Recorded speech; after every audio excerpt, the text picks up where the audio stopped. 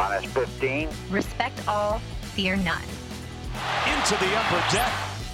Intensity is not a perfume. Oh my goodness. 5, 4, 3, 2, 1.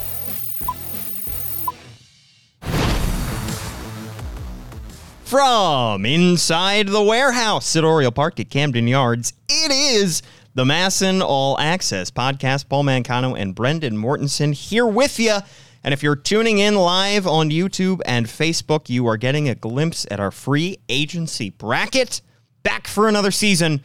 Production value just through the roof. Just as low as it was last year. Through the roof, We have I think is what you meant. Yeah. Look at how straight those lines are.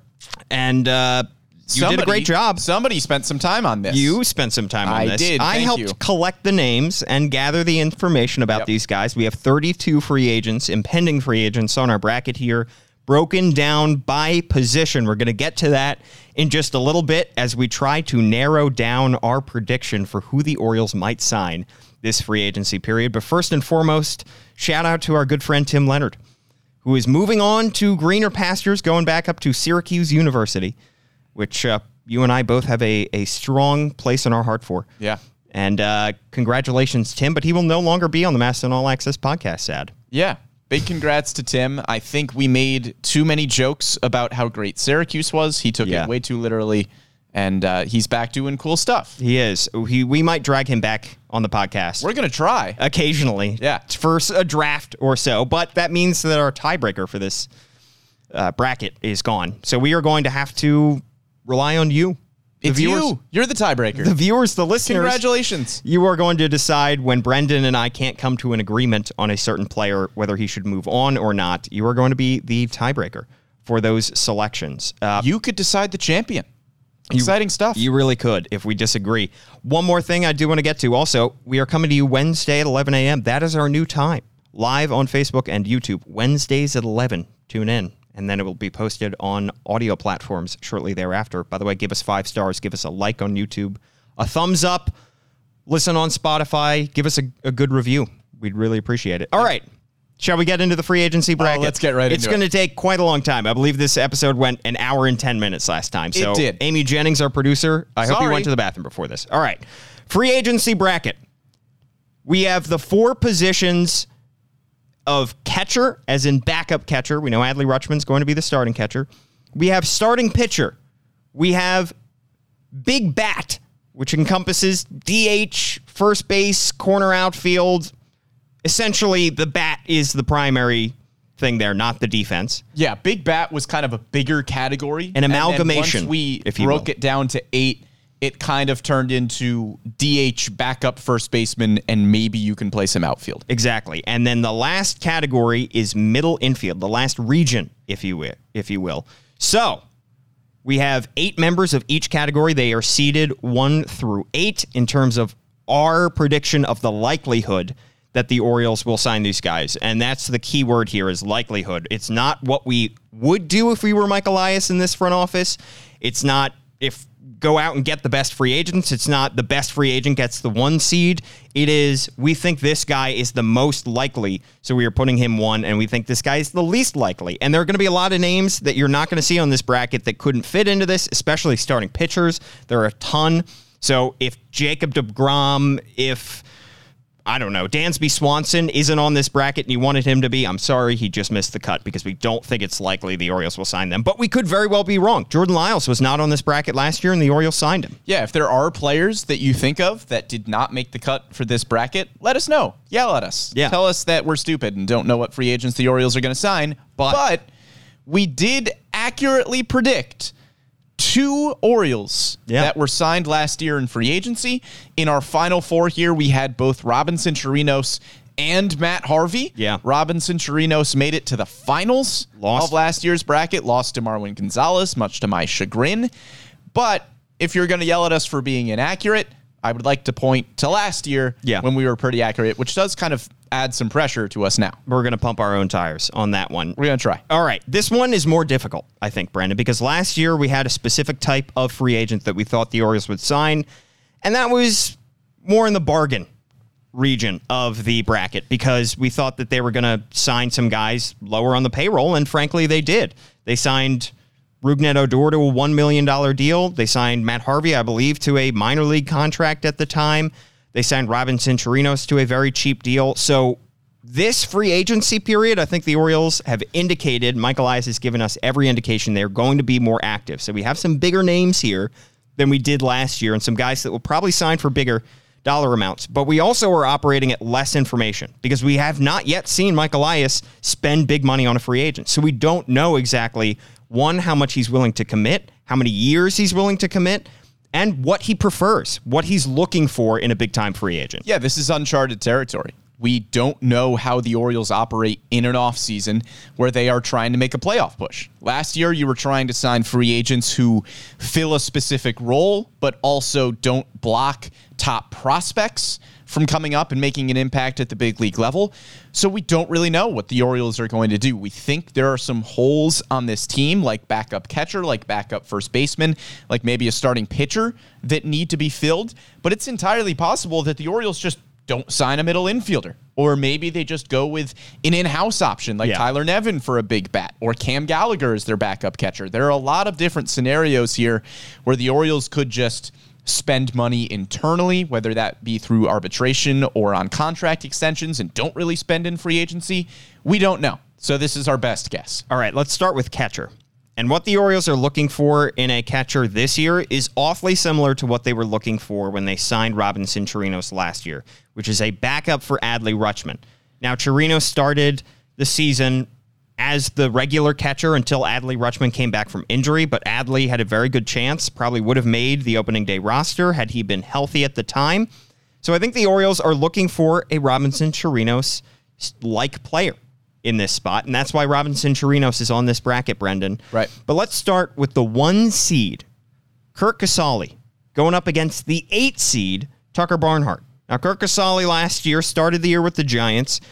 He's 34 years old, going to be in 2023. He hit .203, a singular homer, and had a 1.5 Baseball Reference WAR. He was traded to Seattle, but did not play in their playoff games. And then you have Tucker Barnhart, who was traded last offseason, had a $7 million option that was picked up by Detroit after he was traded from Cincinnati. He's a switch hitter. He hit .221, also a singular homer, with a .554 OPS in 94 games.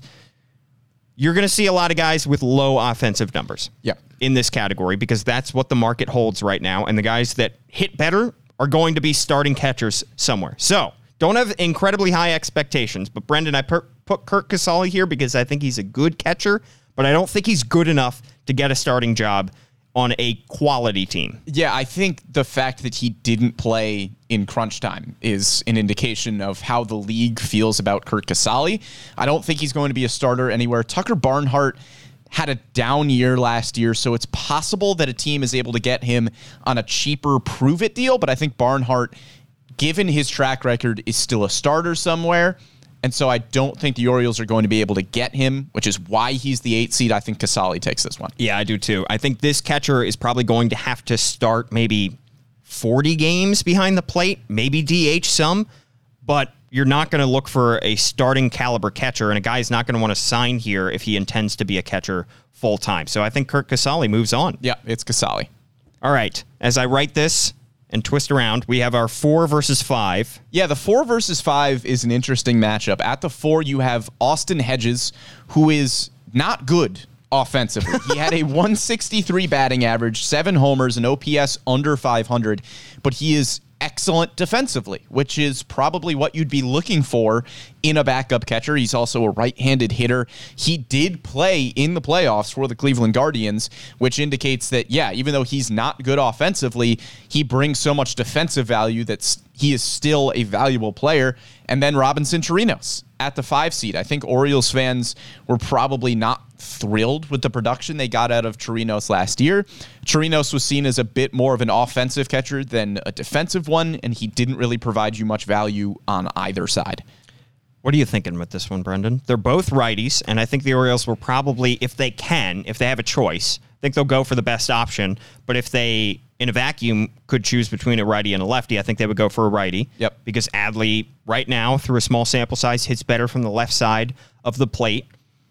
Do you think they opt for their old friend in Robinson Chirinos or go with a different name in Austin Hedges? Yeah, I think it's Hedges between the two. I know Hedges is not great offensively, but he is much better defensively than Robinson Chirinos. And I think if you're looking for a backup catcher, you would rather live with not great offensive numbers from somebody who is solid defensively versus Chirinos, who could continue that downward trajectory at the plate, but still not give you much on the defensive side. This is close for me. I think the difference and what gives Austin Hedges the edge is that he's 30 years old and Robinson Chirinos is 39. The Austin Edges. The Austin Edges. I like that. So I think this one, the Orioles have shown that they're willing to bring guys back if they like them, and they clearly liked what they had in Robinson Chirinos as a clubhouse guy. However, 39-year-old versus a 30-year-old bouncing back a little bit offensively, because he had a down year. I mean, Hedges was not good offensively, as you said, but there's reason to believe he could get better. So I think Austin Hedges moves on here. Next up, Brendan, this is the 3 versus the 6 seed. The 3 seed is Omar Narvaez, and the 6 seed is Gary Sanchez. Yeah, this is an interesting matchup because I think Narvaez, if it hadn't been for the down season last year, we're probably looking at as a starter because Narvaez in 2021 was an all-star, but in 2022, the offensive numbers aren't great. Hits just 206 with 4 homers, a 587 OPS in 84 games. He's solid defensively, not excellent. I think Narvaez is teetering on the line of being a starting catcher. Gary Sanchez, I think, is a starter. I know he has some question marks defensively, but for Gary, 659 OPS, 10 homers, not great offensive numbers, but they're still decent for a catcher. And Sanchez is a little bit younger, has flashed upside, obviously had some great seasons with the Yankees where he looked like one of the best catchers in baseball. I think Gary Sanchez still gets a starting job somewhere, and I think the only way the Orioles convince him to sign in Baltimore is if he becomes your primary designated hitter, which I don't think he's good enough to be. I think it's possible that they try to make that case to him. However, he's projected to make, according to Spot Track, so don't take this as gospel, these are just guesses, $6.4 million average annual value, whereas Omar Narvaez is projected to make 3.1.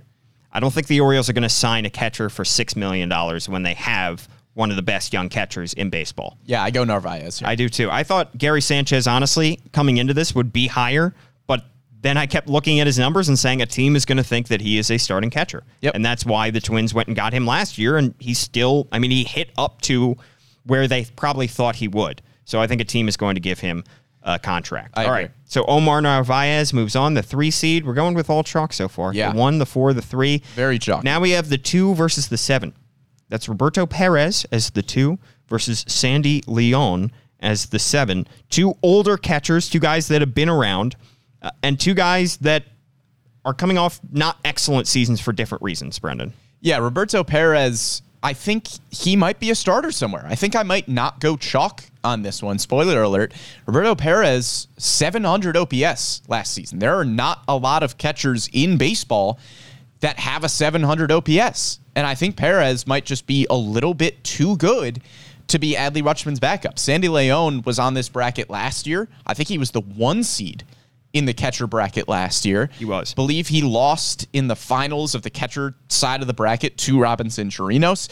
It seems like he's 100 years old because it seems like he's been around forever, but he's entering his age 34 season. Switch hitter OPS just over 500. I think he's probably closer to the archetype that you're looking at here. Here's the thing, though. It was 21 games. That 700 OPS was awesome for Roberto Perez, but it was 21 games. Yep. And he suffered a season-ending hamstring strain. He also said he felt like he owed Pittsburgh another season because it was his first year with the Pirates, and he goes down in May after starting the season pretty well. I don't think that 700 OPS is going to continue. And I think that hamstring strain at 34 years old is probably going to hamper his value in free agency. So personally, I'm sticking with the number 2 seed here and going with Roberto Perez over Sandy Leon because Sandy Leon, frankly, isn't giving you much at all offensively at the plate. Didn't hit a single homer last year. Really spent time with 3 different organizations. Started out with Cincinnati before bouncing to Cleveland and Minnesota. So I think I would opt in this instance for Roberto Perez. I've been swayed. Roberto Perez. All right. I think that easy. I think it is a fair point of the 700 OPS coming in that small sample size. Maybe he doesn't get the starter money that I'm imagining he would. I think that's a fair argument, and I'll go a little bit more chalky with Roberto Perez. All right. All favorites win in the catcher bracket in the first round. Brendan. That they do. Shall we move to Big Bat on your side of the bracket? Yeah. Big Bat. Let's get the March Madness. This is an exciting category. There are a lot of big names in Big Bat. Big name, Big Bat. Big name, bigger bat. Wow. Well, hopefully. Bigger. Some guys, though, are bigger names, smaller bat. Well, we don't want those guys. We don't, yeah. But this is an exciting category. Most of what we're looking at here is somebody that could potentially be a close to everyday DH. Maybe they have the capability of being a backup first baseman, or maybe playing a corner outfield, which is exactly what our 1 versus 8 seed can do. Yeah. This is a tough matchup off the bat. Our 1 seed is Jock Peterson. Nice the pun. 8 seed, thank you, is Trey Mancini. Jock Peterson, I think, fits exactly what the Orioles need, which is look, if you listened to the podcast last week, you knew that I would be coming into this bracket banging on the theoretical table for Jock Peterson. He is a big left-handed power bat, was an all-star in 2021. You can spend a little bit more money to have him in your lineup pretty much every day. He played backup first base with the Dodgers. Mm-hmm. He can also play corner outfield if you need him to. Say a corner outfield is struggling, maybe an Austin Hayes type. Peterson can easily shift into a corner outfield spot. Trey Mancini provides a lot of similar things as Jock Peterson, but he's right-handed. I don't think that works as well in the Orioles lineup. Peterson gets my vote here. I do think the Orioles will be open to having Trey Mancini back. I don't think that door is closed, but like you said, Brendan, I think they're going to try to opt for a lefty. The case I have against Peterson here is there anything that Jock Peterson gives you other than sure production that you wouldn't hope to get out of a Kyle Stowers type? He is what Kyle Stowers can be. Now, Kyle Stowers isn't that guy yet. That's exactly it. He is what Kyle Stowers can be. Right. Kyle Stowers has the potential to be somebody as good as Jock Peterson. The Orioles are in a playoff push. Yeah. You can't really settle for Kyle Stowers maybe hopefully being as good as Jock Peterson was last year when you can spend the money and get Jock Peterson. Also, I'm not quite sure why this is the case, but Jock Peterson had an 874 OPS, and yet he only had 1.3 Baseball Reference WAR. To put that in context, that's 2 less WAR than Ramon Urias, who I know is now a Gold Glove winner at third base. Yeah, the defense is a big difference. Defense is a big difference, but he's not giving you a ton of value. I know he's giving you a lot at the plate, but defensively, Kyle Stowers is probably going to be, next year, a better defender than Jock Peterson. Would you be willing to play Jock Peterson over Kyle Stowers in a corner outfield when you could be developing? Yes. What about Colton Cowser when Colton Cowser comes up? What if Cowser starts the ground running in April and May in AAA Norfolk, and all of a sudden you got to call him up? Good problems to have. Good problems to have. The Orioles are in a playoff push. You need to sign good players that are going to be on this team from the jump. Colton Cowser more than likely isn't going to be on the Orioles until halfway through the season. Kyle Stowers, you hope that he's going to turn into a quality corner outfielder with some power and maybe a Jock Peterson type.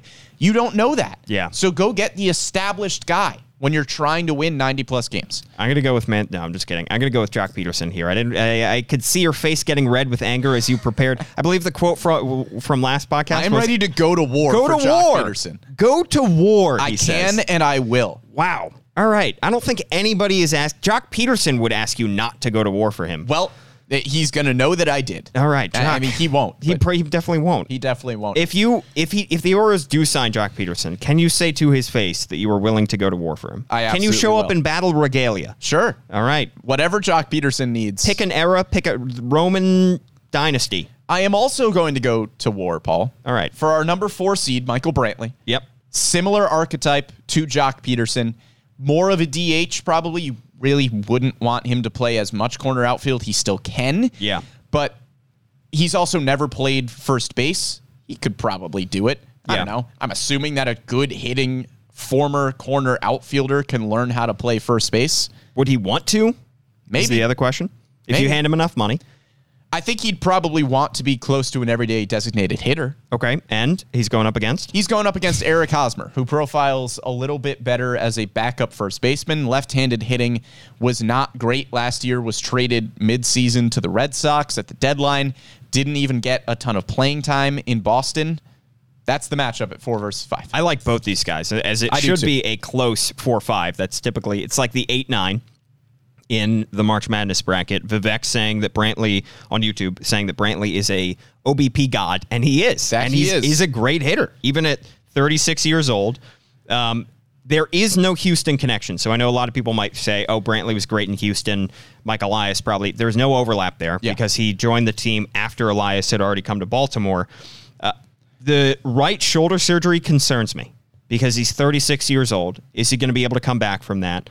And will he want to change scenery and go to an Orioles team that, frankly, has a lot of young guys that are itching to take his job? Or will he just want to be a solid hitter have a solid spot on a good team? But I don't know if his spot in Houston is going to be as every day as it probably would be in Baltimore. That's fair. And then Eric Hosmer, I like a lot for different reasons, because if he comes back to what he was in his final couple of years with San Diego, that's not only a good bat, that's a good first baseman. You know he can play. You're guessing Brantley can play a good first base. You know Eric Hosmer can play a good first base. He's a lefty. I think he fits a lot of what you could be looking for in a lefty first baseman. And frankly, Brendan, I think Hosmer, because of the injuries, because of last year with him not deciding to not go to Washington in the trade, I think Hosmer might cost less. Yeah, I might go with Eric Hosmer here. But are you comfortable DHing? The question was asked about Jock Peterson in terms of, would you DH him over Kyle Stowers? Right. I would DH Michael Brantley over Kyle Stowers. I don't think I'd DH Eric Hosmer over Kyle Stowers. Probably not, but I think that's okay. I think it's okay, but I think Brantley would make more sense because you're signing somebody who is going to be playing pretty much every day. Yeah. If somebody in the outfield needs an off day, Kyle Stowers or Michael Brantley are solid options there. Whereas Eric Hosmer, I don't know if you want to DH him every day. I don't think he would want to take the money to be a backup first baseman somewhere. I think if you offer enough money, I think Brantley's the better player, no question. Yes. But I think Hosmer may be the better fit just because I do think they want to give Stowers an opportunity in the outfield. You already have Santander, keep in mind, who can play in the outfield. You know, they used him as a DH after Mancini was traded a lot last year. I think they're looking for more of a pure first baseman. So I would go Hosmer in this instance. Also, though, one thing to throw in there, I mentioned that he exercised his no trade clause last trade deadline during the Juan Soto-Josh Bell trade. According to Ken Rosenthal, and this was tweeted in 2021, Baltimore was on the 10-team list of teams he could exercise a no-trade clause for. However, Rosenthal also didn't have Washington on that list, and clearly Washington was on that list. So I'm not sure if he has anything against the Orioles or Baltimore, and if he wouldn't want to sign here, if it's an East Coast thing. He did end up going to Boston, so that's a factor to consider here. Would he even want to come here? Yeah, my argument against Hosmer is that I think you would be able to offer Michael Brantley a pretty much everyday job, whereas Eric Hosmer, I don't think you can. I don't think you can offer him that everyday DH role because I think Stowers gets more playing time at DH over Hosmer. The comments appear to be on your side, Brendan. On my side of Michael Brantley? Of your side of Michael Brantley. We're going Michael Brantley. He moves on. We will preview quickly the 3-6 matchup here, Paul. Josh Bell would be a designated hitter, backup first base, switch hitter, versus Matt Carpenter, who had a Babe Ruth stretch of 40 games this year, was terrible in St. Louis in 2021. Somebody who broke Babe Ruth's record, too. Yeah. Was not good with the Cardinals in 2021. Came out of nowhere in a brief stint with the Yankees at the beginning of the year, gets hurt, looked bad in the playoffs, but can play multiple positions. So Bell is the 3 seed here, I think, because he is the more sure thing. Because a year ago, Matt Carpenter, I don't think even made the bracket for us because he looked very much done. It looked like his career was done. And frankly, he was also a lifelong St. Louis Cardinal at that point. I didn't expect him to sign with another team. I thought it was either going to be, look at how many guys on the Cardinals are either Cardinals or they're retiring. We're seeing it, from so many guys. So this one's tough. Carpenter's injuries, his age really concern me here, and I think they're going to concern other teams. That's why Josh Bell will definitely get more money. But Josh Bell is not a good defensive first baseman. No. Is any team in free agency going to look at Josh Bell and say, this guy can be our first baseman? Or is he just going to have to accept that he's a DH going forward? I think there are teams that will look at Josh Bell and say, you can be a starting first baseman. Okay. I think maybe the Orioles can sway Josh Bell and say, you can be an everyday DH and occasionally play backup first base. Yeah. I think Bell makes a bit more sense if you were going to spend more money. I don't think Carpenter makes a ton of sense, even though he is versatile. We did see quality play from him at the beginning of this season. I don't know if the Orioles are buying that. Yeah, I would go Josh Bell here. Yeah, I think it's Bell as well. Because I think Carpenter is too much of a gamble. And I think the Orioles, if they're looking to sign a big bat, maybe they would mess around and give Matt Carpenter a $1 million deal, but that just has the potential to backfire, i.e. a Jesus Aguilar type. Yep. All right. The 2 seed versus the 7 seed, Brendan. Brandon Belt against Carlos Santana. Notice our first 2 seeds in this bracket, Jock Peterson and Brandon Belt, both San Francisco Giants. Yeah, this is an interesting matchup. I think both of these players would fill a similar role. I don't think Brandon Belt would play as much, which is why he's the 2 seed instead of Carlos Santana, who is the 7 seed, and Santana would profile more as that designated hitter backup first baseman role. Brandon Belt had a really long stretch of quality play in San Francisco, dropped off a bit last year, 676 OPS, 8 homers, 9 doubles in 78 games. It was the worst numbers of his career by a pretty wide margin. He missed time with COVID and knee injuries. Just a really down season for Brandon Belt. Carlos Santana, not a great season, had a .202 average, but did hit 19 homers. Split time pretty evenly between first base and DH throughout the year. I think I lean Belt here because he profiles a little bit better if the Orioles are looking at just purely a backup first baseman. It's close for me. I think it's close. I think it's as well. closer than a close matchup. I think this is closer than a 2-7 for me. And I think Carlos Santana makes a lot of sense because he is, I mentioned Jesus Aguilar, he is a better Jesus Aguilar. He is what the Orioles were hoping to get in a Jesus Aguilar. I think he still has the potential. Let's say Carlos Santana starts out as your first baseman, backup DH, and then somebody is ready to take that spot. Maybe Colton Cowser comes up and he's playing in the outfield. Carlos Santana looks like he's on the outs. Kyle Stowers is playing great. You have prospects. He can still get you trade value. He can still get you guys at the trade deadline if you sign him to a big deal. I do think he's going to command a lot of money. And I think Brandon Belt is really not going to touch him in terms of average annual value. Yeah, I think the question here is how much money are the Orioles going to spend? Yes. And I think if they spend a little bit less, they go Brandon Belt. If they spend a little bit more, which is kind of how we've been going at the top end of this bracket, is spending a little bit more money. If we're continuing that track, it's Santana. If we want to go with an option that's less money, it's Brandon Belt. The other concern for Santana, for both these guys, frankly, because Belt is going to be 35, Santana is going to be 37. Age and injuries. Look at Nelson Cruz, who he was 5 years older. He was like 41. But the Nationals signed him to a lucrative deal this past offseason, and they were banking on him continuing to defy Father Time, and he didn't. And he fell back down to earth because Father Time comes for everybody except for Tom Brady. So I think that a 37-year-old Carlos Santana and a 35-year-old Brandon Belt have those concerns. I would go with Carlos Santana here, personally, because I think if the Orioles do want to make a splash in their lineup, Santana would make I don't know about sizable, but he would make a difference in the lineup.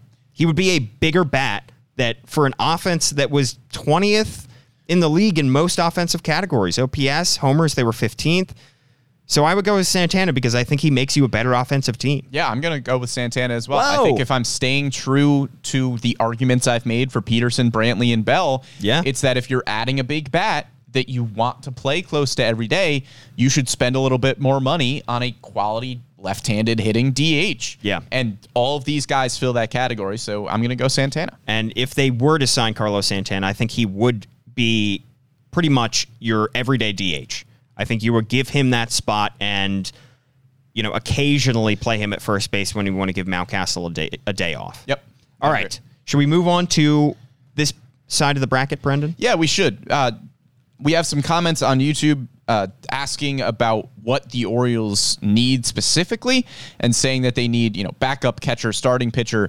We're getting to starting pitcher. We know the Orioles need starting pitcher. This is the category we're looking at. So what the Orioles might be looking for in a starting pitcher, we don't quite know. Last year, they went out and signed Jordan Lyles to a one-year deal with a 2023 option that they have yet to decide upon, and they still have until 5 days after the World Series to make their decision on Jordan Lyles' $11 million option for next year. And that is a major X factor in all this, because if they opt to bring him back, they may be looking less to sign a free agent starting pitcher. I think they still will probably upgrade or at least look to add, but I don't think they'll be looking for an ace. They won't be looking for a number 2 or number 3. They might be looking for somebody who comes a little bit cheaper, maybe has a higher upside, but has a much, much lower floor. Yeah, I've made this argument when we talked about Jordan Lyles on the previous podcasts, which is that, again, if you were trying to make a playoff push, maybe you need to look less at a number 4, number 5 starter, which Jordan Lyles profiles a little bit better as,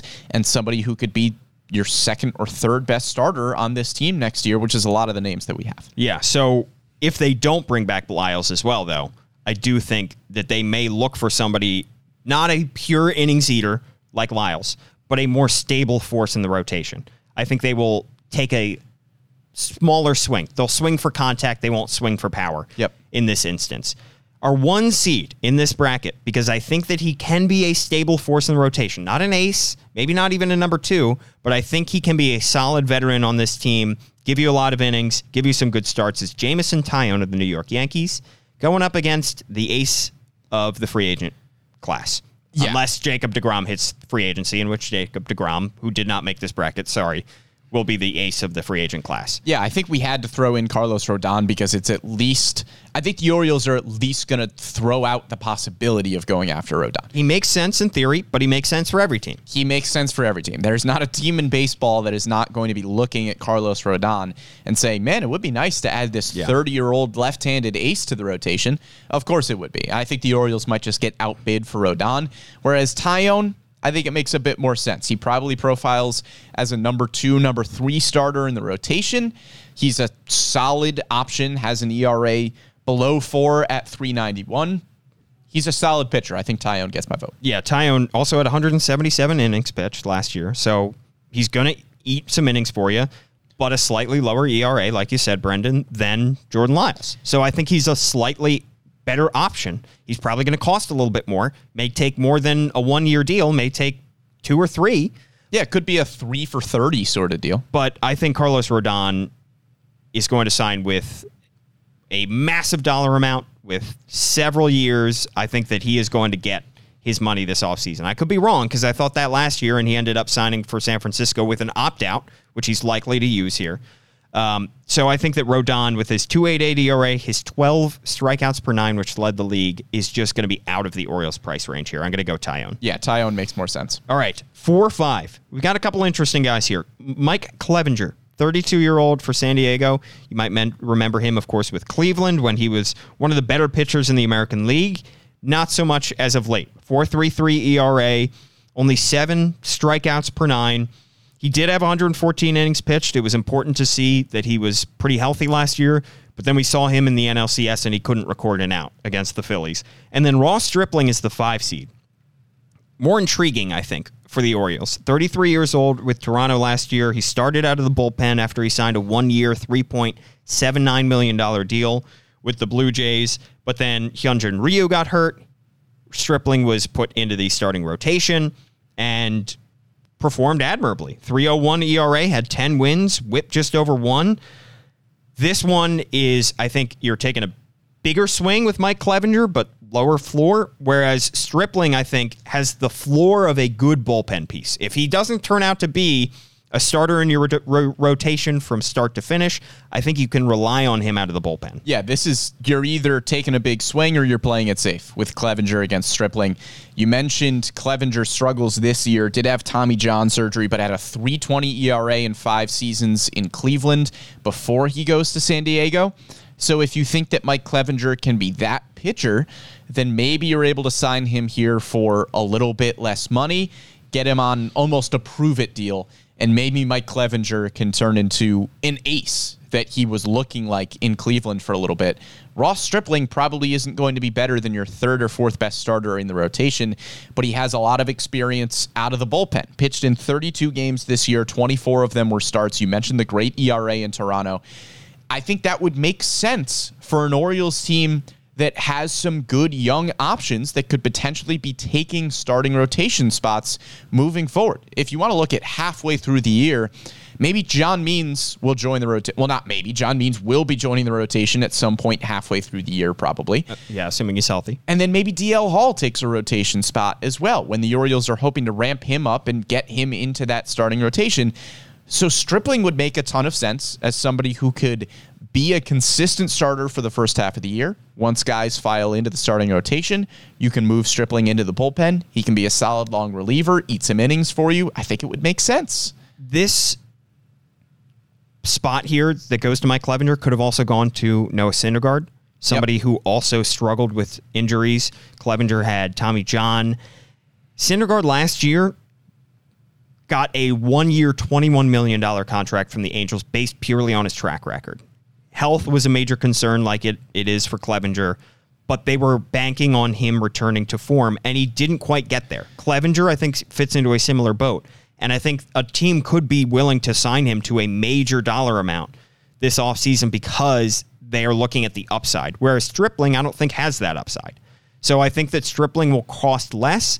And frankly, I think that he's going to get the upset over Clevinger here in my book. What do you think? I have Stripling as well. Because I think halfway through the year, if you're looking at John Means and DL Hall potentially joining this rotation, it would be really nice to have somebody like Stripling with the flexibility to move very comfortably into the bullpen. All right, Ross Stripling moves on. Now we have a 3-6 matchup of Nathan Eovaldi and Chris Bassitt. Now, Eovaldi has been solid for Boston for several years now. He's had his ups and downs. He's looked great in the playoffs at times. He's had some struggles in the regular season. He was good last year. He had a 3.78 ERA, 8 strikeouts per 9, 109 innings pitched, so didn't pitch as many as some of the other guys on this list, but solid for somebody who's going into his age 33 season. And then the 6th seed in Chris Bassitt presents a little bit more upside. He's 34 years old, had a 3.42 ERA, 8 strikeouts per 9, 181 innings pitched. He was an all-star with Oakland in 2021, ended up getting traded for several prospects before the season started.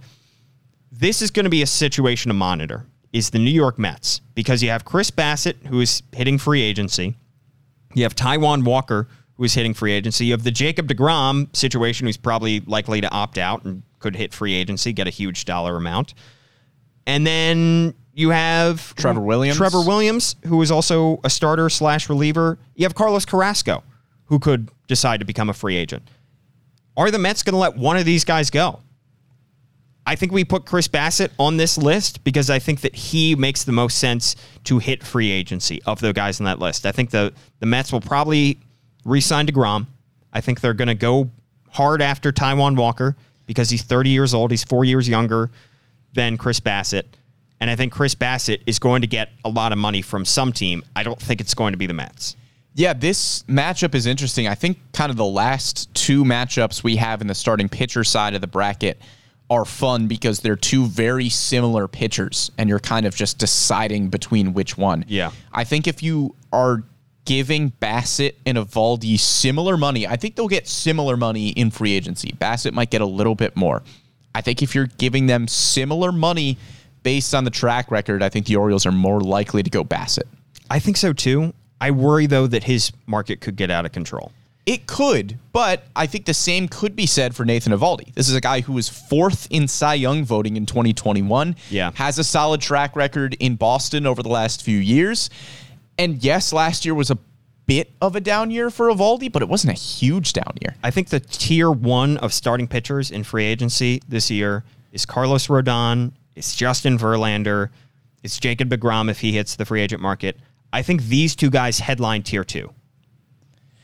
I'd say so. I think you could probably put Taillon in that category, maybe Noah Syndergaard in that category, but I think Eovaldi and Bassett are better pitchers than Taillon and Syndergaard. And I worry that tier 2 pitchers last offseason got paid a good amount. Look at Eduardo Rodriguez with Detroit. John Gray. Look at John Gray. I'm going to go Bassett here, but I worry that his market is going to go out of control. Because remember, we had John Gray in the bracket last year, and he got paid way more than either of us thought he would. Yeah, I'm going to go Bassett too. I think if the Orioles do end up spending this kind of money, I think Bassett is just more likely than Eovaldi, but I think it's entirely possible that the Orioles just get priced out of this Bassett-Eovaldi category altogether. All right, 2 seed is Matthew Boyd, lefty, pitched for Seattle last year. He actually started with San Francisco, signed a 1-year, $5.2 million deal with them with an already torn flexor tendon. They knew that he had that injury and he was going to miss significant time. Didn't end up pitching for them at all because they traded him to the Mariners, who used him out of the bullpen exclusively, where he was good in 10 games, 1.35 ERA, but only 10 games. And then the 7 seed here is another Padres pitcher, and that's Sean Manaea, another guy who I think represents a higher ceiling, but perhaps a lower floor because he wasn't very good last year. An ERA very close to 5, had a 1.3 whip in 28 starts, 30 games. But before that, 2021 with Oakland, ERA under 4, 3.91, which is what Taillon had this past year. So are you banking on getting that version of Sean Manaea or the Sean Manaea that had a 4.96 ERA with the Padres? Yeah, it's a similar discussion to what we just talked about with Mike Clevinger, but Manaea, I think, is just a little bit worse. There are some injury concerns there, similar to Clevinger as well. In his last kind of full healthy season before 2021 as well, he had a 3.59 ERA in 2018. But you're getting to 4 years ago at that point. So you have to look back a little bit for Manaea with a solid track record there. Matthew Boyd, I think, is just a little bit better than Sean Manaea. Doesn't have as low of a floor as Manaea. He was good in Detroit, was only used out of the bullpen in Seattle, interestingly, in 10 games.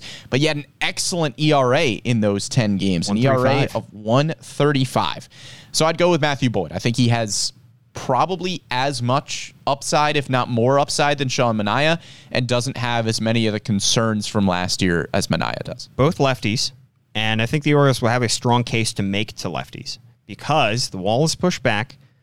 They can say, hey, you don't have to worry too much about right-handed hitters hitting that, conquering that wall, because look at what it did to some of the power numbers of guys that came into Camden Yards last year. So they may be able to convince one of these lefties to not sign at a discount, but maybe convince them to sign in Baltimore in a market that, frankly, has not been able to court pitchers in the free agent market. I'm going to go with Boyd as well here, but I do think there is a lower floor than we might think because of that injury history and because he only pitched in 10 games last year.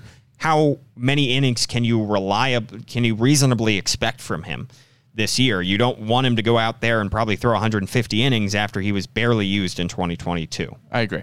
So Matthew Boyd, though, I think because he has that slightly higher floor, I think he moves on here. I agree. And then that concludes the first round of the starting pitcher bracket. We move over to the middle infield region, Brendan. Yeah, the middle infield region is an interesting one because you don't really know what the Orioles are going to do at second base or at shortstop. There are a ton of good internal options. We know that Gunnar Henderson is going to be starting somewhere, whether it's shortstop or third base. How does Ramon Urias fit into the mix? Now, Gold Glove Award winner Ramon Urias, is he your third baseman? You want to stick him over there defensively because he's so good? Is he a utility guy? What do we see from Jorge Mateo? Are the Orioles comfortable sticking with him and his kind of lack of offensive production? How close to the bigs are Jordan Westburg and Joey Ortiz? Can they factor in? How does Terrin Vavra factor in? There's a ton of scenarios here for the Orioles middle infield. And what we essentially broke down was that, hey, if the Orioles are going to sign a middle infielder, which we think there's a pretty good possibility that they will, they'll probably sign somebody who is good enough to be an everyday starter, whether that be at second base or at shortstop. So those are our options here. Yeah, they probably are going to get priced out of a Dansby Swanson, who missed this bracket. He's on the bubble. Bubble burst on him. Carlos Correa did make the bracket. I think he's the one that they might splurge on.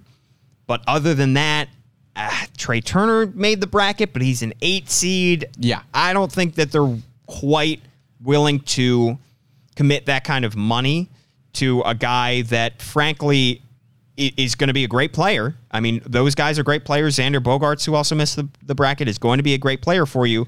But you're hoping that you can get a good player in Jordan Westburg.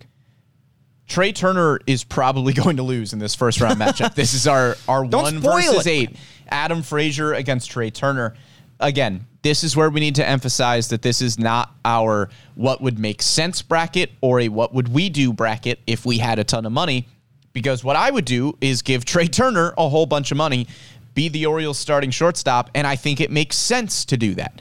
But are the Orioles going to do that? I don't think so. I think a player like Adam Frazier, who is our 1 seed, makes a lot more sense. He could come in and be your starting second baseman every day. He also has the capability of playing the outfield as well. So if Frazier turns into maybe a highly priced utility player, I think that's still a valuable player to have on the roster, which is why Frazier is the 1 seed, and I have him beating Trey Turner. I do as well. I think he moves on. He's projected, according to Spot Track, to make $10 million average annual value on his next contract. That's a lot to be giving to a guy that you mentioned might turn into a super utility player for you, but I think that Adam Frazier deserves, if he signs with this team, he deserves a starting spot, because prior to 2022, when he had a down year, he was very good. 2021 All-Star with Pittsburgh, and then to the Padres, was traded to Seattle and just didn't give the Mariners the kind of production that they were hoping for. So maybe you're able to sign him on a slightly cheaper deal, and you're counting on a bounce back. And you could be looking in this free agent period for a Rougned Odor upgrade. You know, think about what Rougned Odor gave you defensively at second base. I know he was much maligned for what he did on offense, but his defense was certainly valuable there. And before Jordan Westburg is ready to take the reins, perhaps, maybe Adam Frazier makes sense as your opening day second baseman. Yeah, we're getting a comment on YouTube saying that Adam Frazier fills a similar role as Terrin Vavra, playing second base and outfield. It's the Kyle Stowers, Jock Peterson thing, where you're hoping that Terrin Vavra turns into a player as good as Adam Frazier. Yeah. But Adam Frazier is that good right now. Yeah, both Stowers and Vavra were kind of in the same tier of prospect, both in the 10 to 15 range. You know, you like them. You hope you get good careers out of them, but you really don't know. Yeah. They are gambles. It's not like they're Adley Rutschmans. They're going to hit the ground running and be superstars. If they turn into Jock Peterson and Adam Frazier, that's incredible. That's the highest kind of upside. But Adam Frazier is Adam Frazier right now. Exactly. And Terrin Vavra is not Adam Frazier yet. Our 4 versus 5 matchup is very interesting. Do the Orioles go with the super utility man in Josh Harrison, who just seems to have value on any team he goes to? He can play any position on the diamond, won't cost a ton of money, but he's probably in your lineup more often than not because somebody needs an off day, and hey, Josh Harrison can play that position. Or do they shell out the money for Carlos Correa? That's the question. Thank you for setting the scene. Oh, it's been set. Let's get the lights dimmed in here. That'd be wonderful. Yeah. All right. Quite a discussion to be had here. Yes. Josh Harrison, this is the ultimate, like you said, Brendan, super utility versus big money here. And in a vacuum, I think the Orioles go with super utility. But Carlos Correa is Carlos Correa. Mike Elias helped draft him number 1 overall when he was in Houston. I think the Orioles probably took a look at him last offseason. I don't know how close they got. I think they're going to get closer with Carlos Correa. I don't know if they will be among the final 3 teams for Carlos Correa, but I think that if they're going to splurge on one free agent outside of the organization, offensively, a bat, I think it would be Carlos Correa. I agree. He's not going to take any kind of discount to come to Baltimore. Nope. Just because he knows Mike Elias. And hilariously, Paul, we are getting multiple comments about how good of a fit Josh Harrison would be, even though we really want Carlos Correa to move on. And we didn't get any comments when we were trying to decide Austin Hedges or Roberto Perez. But of course, now when we want Correa. It's funny. Last podcast, I saw a lot of comments that said, I'm good without Correa. Yeah, that's what all of the comments on YouTube are saying. Harrison Harrison would make sense. Harrison would be a good fit. Carlos Correa would be overpriced and don't need him, not worth it. People seem to have cooled on Carlos Correa in a year's time because last offseason when he hit free agency, he was, I think, beloved by Orioles fans who were trying to court him. He did turn down a $35 million option from the Minnesota Twins. So he's going to want more than that, you would think, annually. I think they go with... I'm going to go with Josh Harrison here. What are you thinking? I want to go with Correa because I think if the Orioles shell out the money for somebody, I think it's Correa. But the comments are not with me. They are not. And also, I think the Orioles feel better right now about their infield, their middle infield, than perhaps they did a year ago. Because Jorge Mateo proved to be at least better than a super utility guy. He proved to be at least a serviceable starter if you need him to. Jordan Westburg won your minor league player of the year. He took all the steps necessary. Gunnar Henderson took all the steps necessary and then some. So I think the Orioles right now feel better about their middle infield going forward than perhaps they did a year ago. And that's why I think that they are much less likely to go after a Carlos Correa. Now we're getting some Correa comments, Paul. They're starting to be on my side. Correa was Elias's first major draft decision as the scouting director. Makes sense if he's Elias's first major signing as a GM. I like that comment. What are you thinking? I don't know. I'm torn. Josh Harrison makes sense because he probably doesn't need to start every day, and he is probably fine accepting that role as a super utility player. But I really do think if the Orioles are going to make one massive signing, that it would be Correa. All right, for funsies, let's put Carlos Correa. For funsies. Funsies wins out. It's only one round. I think he's going to get knocked out eventually, and I say this now, and he's going to go on a Cinderella-like miracle run and make it all the way to the Final Four. Probably. Let's go Carlos Correa. For funsies. You broke me down. And also because we're like 40 minutes into this podcast. Whatever. Previewing the next matchup. This one is interesting because both players have club options. Yes. So we're not sure if either of these players will actually hit free agency, which is why they're a little bit lower on this bracket. But Joey Wendell, who has a club option in Miami for not a ton of money. Jean Segura, who has a club option in Philly for a lot of money. I think Jean Segura, if we're watching this playoff run for the Phillies, is probably returning to Philly. It's $17 million, which is a lot to give a guy of his age and production level, who's really never going to hit for all that much power, was frankly viewed as kind of a losing player before this season. But I think that he's kind of endeared himself now to that Phillies front office. I think they bring back Jean Segura. Joey Wendell is curious, and I think that he fits a lot of what the Orioles might look for in a player here. I mean, he was an all-star in 2021 with the Rays. He split time evenly, almost exactly in terms of games played between third base, shortstop, and second base in 2022. And you might look for more versatility because Gunnar Henderson can play any of those positions in theory. You know, Jorge Mateo, if he's not what you think he can be, if he doesn't hit the ground running offensively, you may need a better shortstop. You maybe want to move Gunnar there, or maybe you go with Joey Wendell at shortstop. So I think I would prefer Wendell. Yeah, I think Wendell makes more sense than Josh Harrison. And if Josh Harrison was bounced, I think Wendell is kind of a better version of Harrison there. So I go Wendell as well. All right, Wendell moves on, and then we have the 2 and the 7.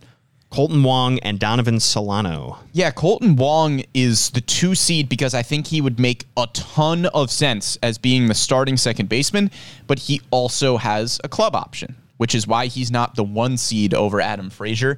If Kolten Wong does hit the open market, I think he makes so much sense for Baltimore.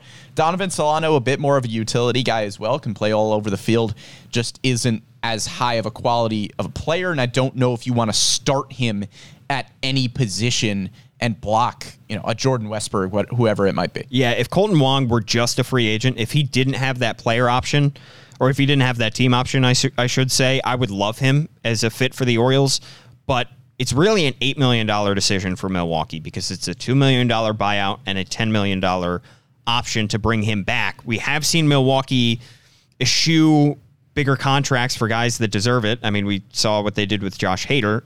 So they're always trying to cut money. However, I do think that that's not a no-brainer for Milwaukee, but I do think they bring back Colton Wong, which would kick him out of this market for the Orioles, and I would put Donovan Solano past him. Colton Wong probably ranked a little bit too highly here at the 2 seed. As a pure fit, he makes a lot of sense. He's there as the fit.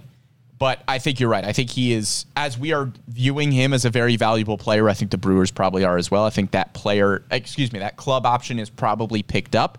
Solano also makes sense. He's still a solid player. Probably gives you a 700-plus OPS, can play multiple infield positions. I'll go with Solano here.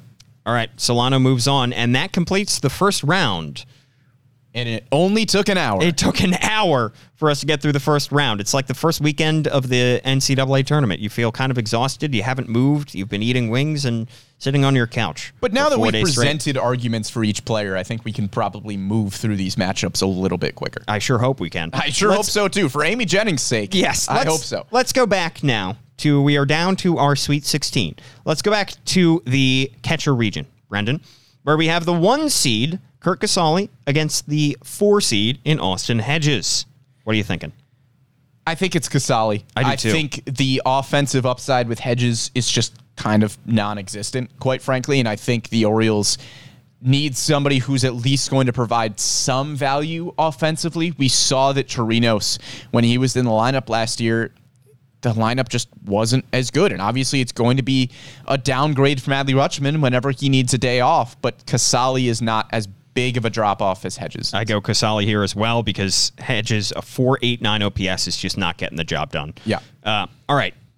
Casali moves on. Now we have Omar Narvaez, the 3 seed, and Roberto Perez is the 2 seed. You didn't really like Perez in the first round. I didn't really like either of these options, Paul. I think Omar Narvaez really only moved on for me past Gary Sanchez because I thought Sanchez was just going to be a starter somewhere. I don't think Narvaez makes a ton of sense as a fit. I mean, he's a left-handed hitter, which doesn't make a ton of sense looking at Adley Rutschman's splits.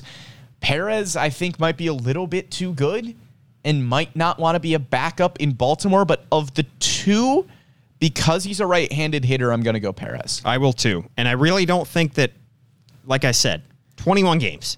It was 21 games. I know he had a 700 OPS. He has a solid track record, but I don't know if it's a starter's track record. He had a severe injury where he missed the vast majority of the season, and he's going into his 34th season. So I don't think he is quite as good as perhaps we're making him out to be. Let's go Perez. All right, Roberto Perez moves on. We are down to Curt Casali and Roberto Perez in the catcher region. Should we go back to Big Bat? Yeah, we do go back to Big Bat. We've been getting a lot of comments that I did want to address about Jose Abreu. Jose Abreu, theoretically, I'd like to address the Jose Abreu situation. Would be an awesome fit because Jose Abreu. I made the case for this. He's really good at baseball. Off air, I promise. Yes, you did. He's great. Jose Abreu is not going to be a backup first baseman, and I don't think he is going to be an everyday DH somewhere. I think he is going to be an everyday starter at first base in probably 20 other cities because he is very good at baseball. He is a very good first baseman, and he is going to cost a lot of money. I think he is priced out of this bracket. I do too, and I like him a lot. But I agree. If they overpaid him to be a DH, he might take it, but also he's a righty. That would be awesome. And I think they were looking for a lefty, but yeah, I agree. I think Abreu was considered. He was definitely in consideration, but he didn't make this. He could be wrong. He missed the cut because of the price tag. Exactly. I think both Jock Peterson and Michael Brantley are going to be relatively pricey because they are both professional hitters. I think Jock Peterson, given the fact that he has played first base in the past, would make more sense. And if you are looking for an everyday DH who can play some backup first base, Jock Peterson is more of a sure thing to be able to do that than Michael Brantley. I agree. I think Hosmer was closer to beating out Brantley in my mind. So Jock Peterson was an easy decision over Trey Mancini. Sorry, Trey. So Jock Peterson moves on to our Elite 8. He does. Now we've got the 3 versus the 7. And I think this is where my Cinderella is, Paul. And I think my Cinderella gotta have one. Is Carlos Santana. I think so, I think too. Josh Bell might just get priced out of the role that we are looking at, which is designated hitter who can be a backup first baseman. He can't play a corner outfield because he can't really play a first baseman well defensively. I think he will still be a starting first baseman somewhere, whereas I think Carlos Santana is more likely to take a DH role, which is kind of what we're looking at here. Imagine Josh Bell hitting bombs onto Utah Street from the left side of the plate. He makes sense, but I just don't know if it's the money. Imagine Carlos Santana doing the same thing. It would be awesome. Yeah, it'd 19 be electric. homers last year for Carlos Santana. He still got some pop. Again, I think he's a much better Jesus Aguilar, and I think he moves on for me as well. Carlos Santana. I didn't imagine myself falling for a Cinderella here. Look at that. The 7 seed. There goes Carlos Santana with the glass slipper falling behind him, and I am chasing after the pumpkin trying to catch him. All right, back to the starting pitchers, Brendan. 1 seed, Jameson Taillon against the 5 seed, Ross Stripling. This one's tough because it is just a difference of what you're looking for. Are you looking for a number 2, number 3 starter with some high upside who is only entering his age 31 season? May I present Jameson Taillon? But if you're looking for a solid starter who can easily translate to the bullpen, that's Stripling. I wouldn't put Taillon in the bullpen. I'm going to go Taillon. I think Taillon makes more sense if you are looking just for a well-established starter with high upside. If the Orioles decline Jordan Lyles' option and let him hit free agency and don't bring him back, I think Taillon is an upgrade. He does what Jordan Lyles does, but better. Yeah. So I think Jameson Taillon just makes too much sense here. Yeah, let's go Taillon. All right, then we have Chris Bassett, who is the 6 seed, correct? Going up. Chris Bassett is the 6. Against Matthew Boyd, who's the 2. I think I like Matthew Boyd here. I think Chris Bassett makes a ton of sense on paper for the Orioles. But this is predictive. And am I predicting that the Orioles are going to spend enough money to get Chris Bassett? No. Here's the thing. If they bring back Jordan Lyles, I would love Matthew Boyd. Yeah. Because you're not... I think if they Boyd's not breaking the bank. Yeah, and I do think that they want somebody who can gobble up a few more innings if Jordan Lyles doesn't come back, which might make Chris Bassett more of an option because in this instance, I think that Bassett is more of a sure thing, whereas Boyd is a higher upside guy. But Boyd still does have the upside. He's just going to be entering his age 32 season. He's had good years in the past. He had a 3.89 ERA in 2020. Yeah, he has great upside. I just don't know if he can... if he can throw as many innings as they would like. So I went with Taillon because I said if the Orioles don't bring back Jordan Lyles, then I go with Taillon. I'm going to go with Boyd here because I think if the Orioles do bring back Jordan Lyles, Boyd makes a lot of sense. Yeah, I go with Boyd as well. So that's kind of specious reasoning, but Matthew Boyd moves on to our Elite 8, and then let's go back to middle infield. Yeah, we've been getting a lot of comments that Adam Frazier would not be an upgrade over Terrin Vavra. I have to very much disagree on that. He had a bit of a down year last season, so I understand that just looking at his numbers from last year, maybe you're not too excited about Adam Frazier, but this is a hitter who in years past has had an OPS of 750 or better. He is a solid hitter. He has great defensive versatility, and again, I like Terrin Vavra. We've been on this podcast talking about the potential of Terrin Vavra and what he could turn into. If he turns into Adam Frazier, you are very happy with that. I think this is where it ends for Carlos Correa. It was a fun first round upset. It was. It was, a Florida Gulf Coast beating Michigan State. Is that who they beat several years ago? Don't ask me to recall that. Yeah. It's no St. Peter's Prep. That's or St. Peter's, whatever it was, Peacocks. You got it. That's Carlos Santana. He's our St. Peter's. Yeah, I'm gonna go Adam Frazier here. I think they feel too good about the options that they have in-house to shell out a $300 million contract on a Carlos Correa. Yeah, for more Adam Frazier context, 779 OPS in 2021 was named an All-Star, down 2020, obviously in a short sample size. 753 OPS in 2019, 798 OPS in 2018, 743, 767 in his previous seasons. All right. It's great production from Frazier. He's an upgrade. All right. And then the other matchup in the middle infield region here is Joey Wendell against Donovan Solano. Now, Solano was the 7 seed beating Colton Wong, whereas Joey Wendell was the 3 seed beating 6 seed Gene Segura. I'm going to go Wendell here. Yeah, I think he makes more sense as a utility player. Obviously, this hinges on the Marlins not picking up his option for next season, but if it's not picked up, I think Wendell makes too much sense for this Orioles team. I agree. I like Wendell a lot for the Orioles. All right. That solidifies our Elite 8, and now we are determining who goes to the Final Four. Whoa. Brendan, the catcher region. The excitement is palpable. Catcher region. Kirk Casale. Roberto Perez. Roberto Perez, once again, making it to our Elite Eight like he did last year. Begrudgingly been my Begrudgingly? pick. Whatever. Begrudgingly? That too. Okay. I haven't been thrilled with this pick the last 2 rounds. So I'm going Casale. I am too. I gave him the 1 seed for a reason. I really like him in this role. But again, I could be wrong. He could get a bigger money from a team out there in free agency. But I'm going to go with Kirk Casale. Moving on to our final 4. That was so quick for an Elite Eight matchup. It was, but I think we've already made our cases for both these guys. It's Casale. Yeah. All right. Big bat. Big bat. Boy, this is a tough one. Jock Peterson, who I have been on record as saying that I would go to war for, against Carlos Santana. I think Peterson is going to get more money than Carlos Santana, but he also would play a different role on this team than Santana would. Yeah. Peterson would be your everyday DH, occasional backup first base, and maybe a corner outfield as well.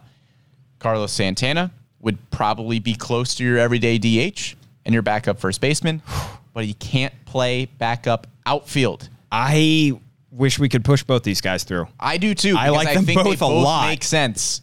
This is a complete toss-up for me. What are you thinking? Are you still sticking with your man for whom you would go to war? I still think it's Peterson.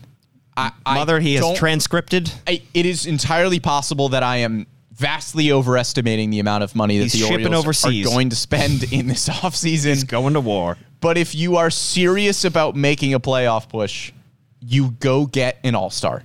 You go get Jock Peterson, who is going to make a massive difference in the middle of this lineup. He instantly becomes your 3, 4, 5 hitter wherever you want to put him. Santana is also good, and this is nothing against Carlos Santana. I just think Peterson is the better player. I think he fits exactly what the Orioles need, and I think if you're going to spend the money, that's where you spend it. I would agree, and you are, in this instance, there is a pretty large age gap here. Yes. Santana's going to be 37. Peterson's going to be 31, I believe. I'd rather give Peterson 3 or 4 years than give Carlos Santana. 3 or 4 years? Yeah. Wow. You think he's going to get 3 or 4 years in free agency? I think if you're going to sign Jock Peterson, I think you need to sign him to a 3-year deal. I think didn't he sign a 1-year deal last offseason? As kind of a prove it. I don't think he's going to take 3 or 4. I still go with Jock Peterson. I don't think I would hand him 3 or 4. Even if it's 2 or 3, I'd rather give Jock Peterson 2 or 3 years than giving Carlos Santana 2. He has to be able to play backup first base. He's moving on. Which he can. He can, I think. But you're more confident in Carlos Santana. However, here's an extra wrench to throw into the situation. What if Austin Hayes' downturn continues and you need a better corner outfielder? Then you would feel a lot better about Jock Peterson, obviously, playing out there than you might with Kyle Stowers or anybody else. Jock Peterson moves on to our final 4. Starting pitcher, Jameson Taillon versus Matthew Boyd. Ooh, I think it's Taillon. I think Taillon just provides you more upside. Yeah. I think he is just the better pitcher. I think Matthew Boyd, you're hoping, could be your 3rd best pitcher in a rotation. I think Jameson Taillon, that's probably your expectation. I think the Orioles probably don't bring... Actually, I think I gave it 55 that they would bring back Jordan Lyles. Eric on YouTube just called me a silly Billy. I don't know how I'm going to recover from that. Oh, my gosh. I don't know. I might have to go. Yeah. I think Taillon does what Lyles does, but better. And Taillon, if the Orioles don't bring back Jordan Lyles, makes a lot of sense. And Boyd, I think, gives you some high upside, but I just don't know if he's the right fit for this team. Yeah, I think it's Taillon. All right. Wow, we're going chalk. 3 1 seeds in the final 4. We are. Will Joey Wendell upset Adam Frazier in the middle infield? I think it depends on, again, how we're looking at Joey Wendell. If we want to look at that club option as a factor here, then yeah, I think Adam Frazier probably moves on. But they're both similar fits. Joey Wendell can play a few more positions than Adam Frazier. I think Adam Frazier has higher upside. I think Frazier's also going to cost more money. I think it's kind of a toss-up for me. I think it's Joey Wendell for me because of the defensive versatility and because that Adam Frazier bounce-back season could come in 2023 or it could be the start of a downturn. And you don't want to hand somebody on this team $10 million for him to give you a 620, 650 OPS. Whereas Joey Wendell, I think, is a more sure thing. And at the very least, he can play multiple positions for you. I would go with Wendell. They can. I mean, Adam Frazier can also play shortstop. He's played it in the past.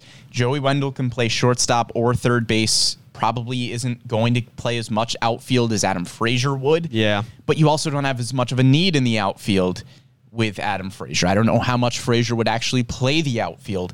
And maybe that middle infield is just a little bit more valuable right now. So you're leaning Frazier? I think I'm leaning Wendell. Okay, Wendell moves on to our final four. I think I'm with you on Wendell. I'll take it. Joey Wendell moves on to our final four, which is now set. Curt Casali from the catcher region. Jameson Taillon from the starting pitcher region. Joc Pederson from the big bat region. And Joey Wendell from the middle infield region. Let's go Casali versus Taillon first. Who heads on to the championship? Will the Orioles sign a backup catcher, or are they more likely to sign a starting pitcher? Frankly, I think they sign both this offseason. Yeah, this discussion changes. This is no longer a position versus the same position. Yeah. Which do you think they're going to sign? This now turns into a discussion of which position do the Orioles need to sign more. They need to sign both. They need to sign a backup catcher. They need to sign a starting pitcher. I think it's probably more likely that they sign a starting pitcher. Wow. You think they would roll into next year with one of the 5 catchers that they have on their 40-man as a backup to Adley? I think they could. I would still be surprised if they did not sign a backup catcher. To be frank, I think they're going to sign both a backup catcher and a starting pitcher. But if I had to put my money on one, it's starting pitcher. I don't think there's any way they leave free agency with that starter. I think it's Curt Casali for me because I think that the Orioles very well could bring back Jordan Lyles and then sign a couple guys to $1 million deals. We're going to need help on this one. Yeah. Because I don't think I'm straying off of Taillon. The guy who Taillon makes more sense. The guy who called you a silly Billy is now saying Taillon is the pick. Well, I think he's laughing at the fact that I was called a silly Billy. He's not the one who called me that. But he is saying Taillon is the pick. But he is saying Taillon is the pick. Somebody said down goes Frazier. Good line. Good line. All right. Do we come back to it? No, I think we go Taillon. We go Taillon? Because I like him a lot. Okay. I like him a lot. And Michael Andrews, you have decided this win. Some guy named Michael Andrews. Congratulations. Congrats on YouTube. You have decided that Jameson Taillon is pulling out the win there. Yeah, going on to the championship. And then in the other half of the bracket, Brendan, set us up. Between Joc Pederson and Joey Wendell, I feel like I have to stick with Joc Pederson. I told everyone that I would go to war for Joc Pederson, and gosh darn it, I'm going to do it. Joc Pederson. Joc Pederson makes a lot of sense. I think the Orioles are more likely to sign a backup first baseman, DH type corner outfielder than they are a middle infielder because they feel good about what they have in house. I think they'll probably sign 2 guys at those positions, minor league deal one way, major league deal the other. I'm going to go with Joc Pederson as well. Joc Pederson. You have gone to war. Woo. Jameson Taillon versus Joc Pederson in our championship. All on the line. Jim Nantz calling it for his final four before Ian Eagle takes over. I just think it's more likely they sign a starting pitcher than a backup first base DH. Wow. Everyday sort of You're player. the man for whom you went to war. I know, but I just don't see the Orioles leaving free agency without a starter. Joc Pederson also makes a ton of sense. What if that starter is Jordan Lyles? It very well could be. This is less of a discussion of, do I think it's more likely that the Orioles sign Jameson Taillon or Joc Pederson, and more of a discussion of, do I think it's more likely the Orioles sign a starting pitcher or a DH type? Somebody also saying if Cody Bellinger gets DFA'd, or if he wouldn't be DFA'd, I think non-tendered, which he very well could he'd be by on the this Dodgers. list. He could. And last year, the Orioles picked up Rougned Odor after he was DFA'd. So there could be somebody who's not yet a free agent that could hit free agency that the Orioles sign. Whereas with a starting pitcher, you're not going to have that option. With a backup first baseman, you could have that option. Jameson Taillon. You're going Taillon? Jameson Taillon. I want to go Joc Pederson so badly. I really do. But what are you doing? But I'm going Taillon. Oh, Jameson Taillon. I just don't see the Orioles leaving this free agency period without a starting pitcher, We have decided that Jameson Taillon is that starting pitcher representative. So he's the winner. There it is. Welcome to Baltimore, Jameson Taillon. We have made the decision. Please let us know what you think. Did we make the correct decision? Did we totally botch it? Look, I'm just going for the reverse jinx here. Last year, Robinson Chirinos made the finals and lost, and the Orioles signed him. So maybe Jock Peterson makes the finals, loses. Orioles sign him. One shining moment. Had to do it again, didn't you? Yep. Love it. That concludes our free agency bracket. After 4 days, it feels like.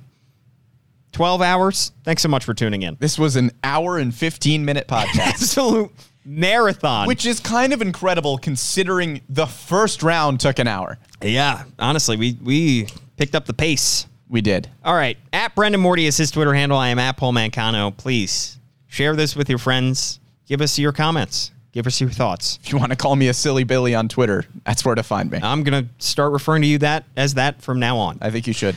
Thanks so much to Amy Jennings, our producer, for this marathon pod. And we will be back next week. Wednesdays at 11 a.m. is when we go live on YouTube and on Facebook.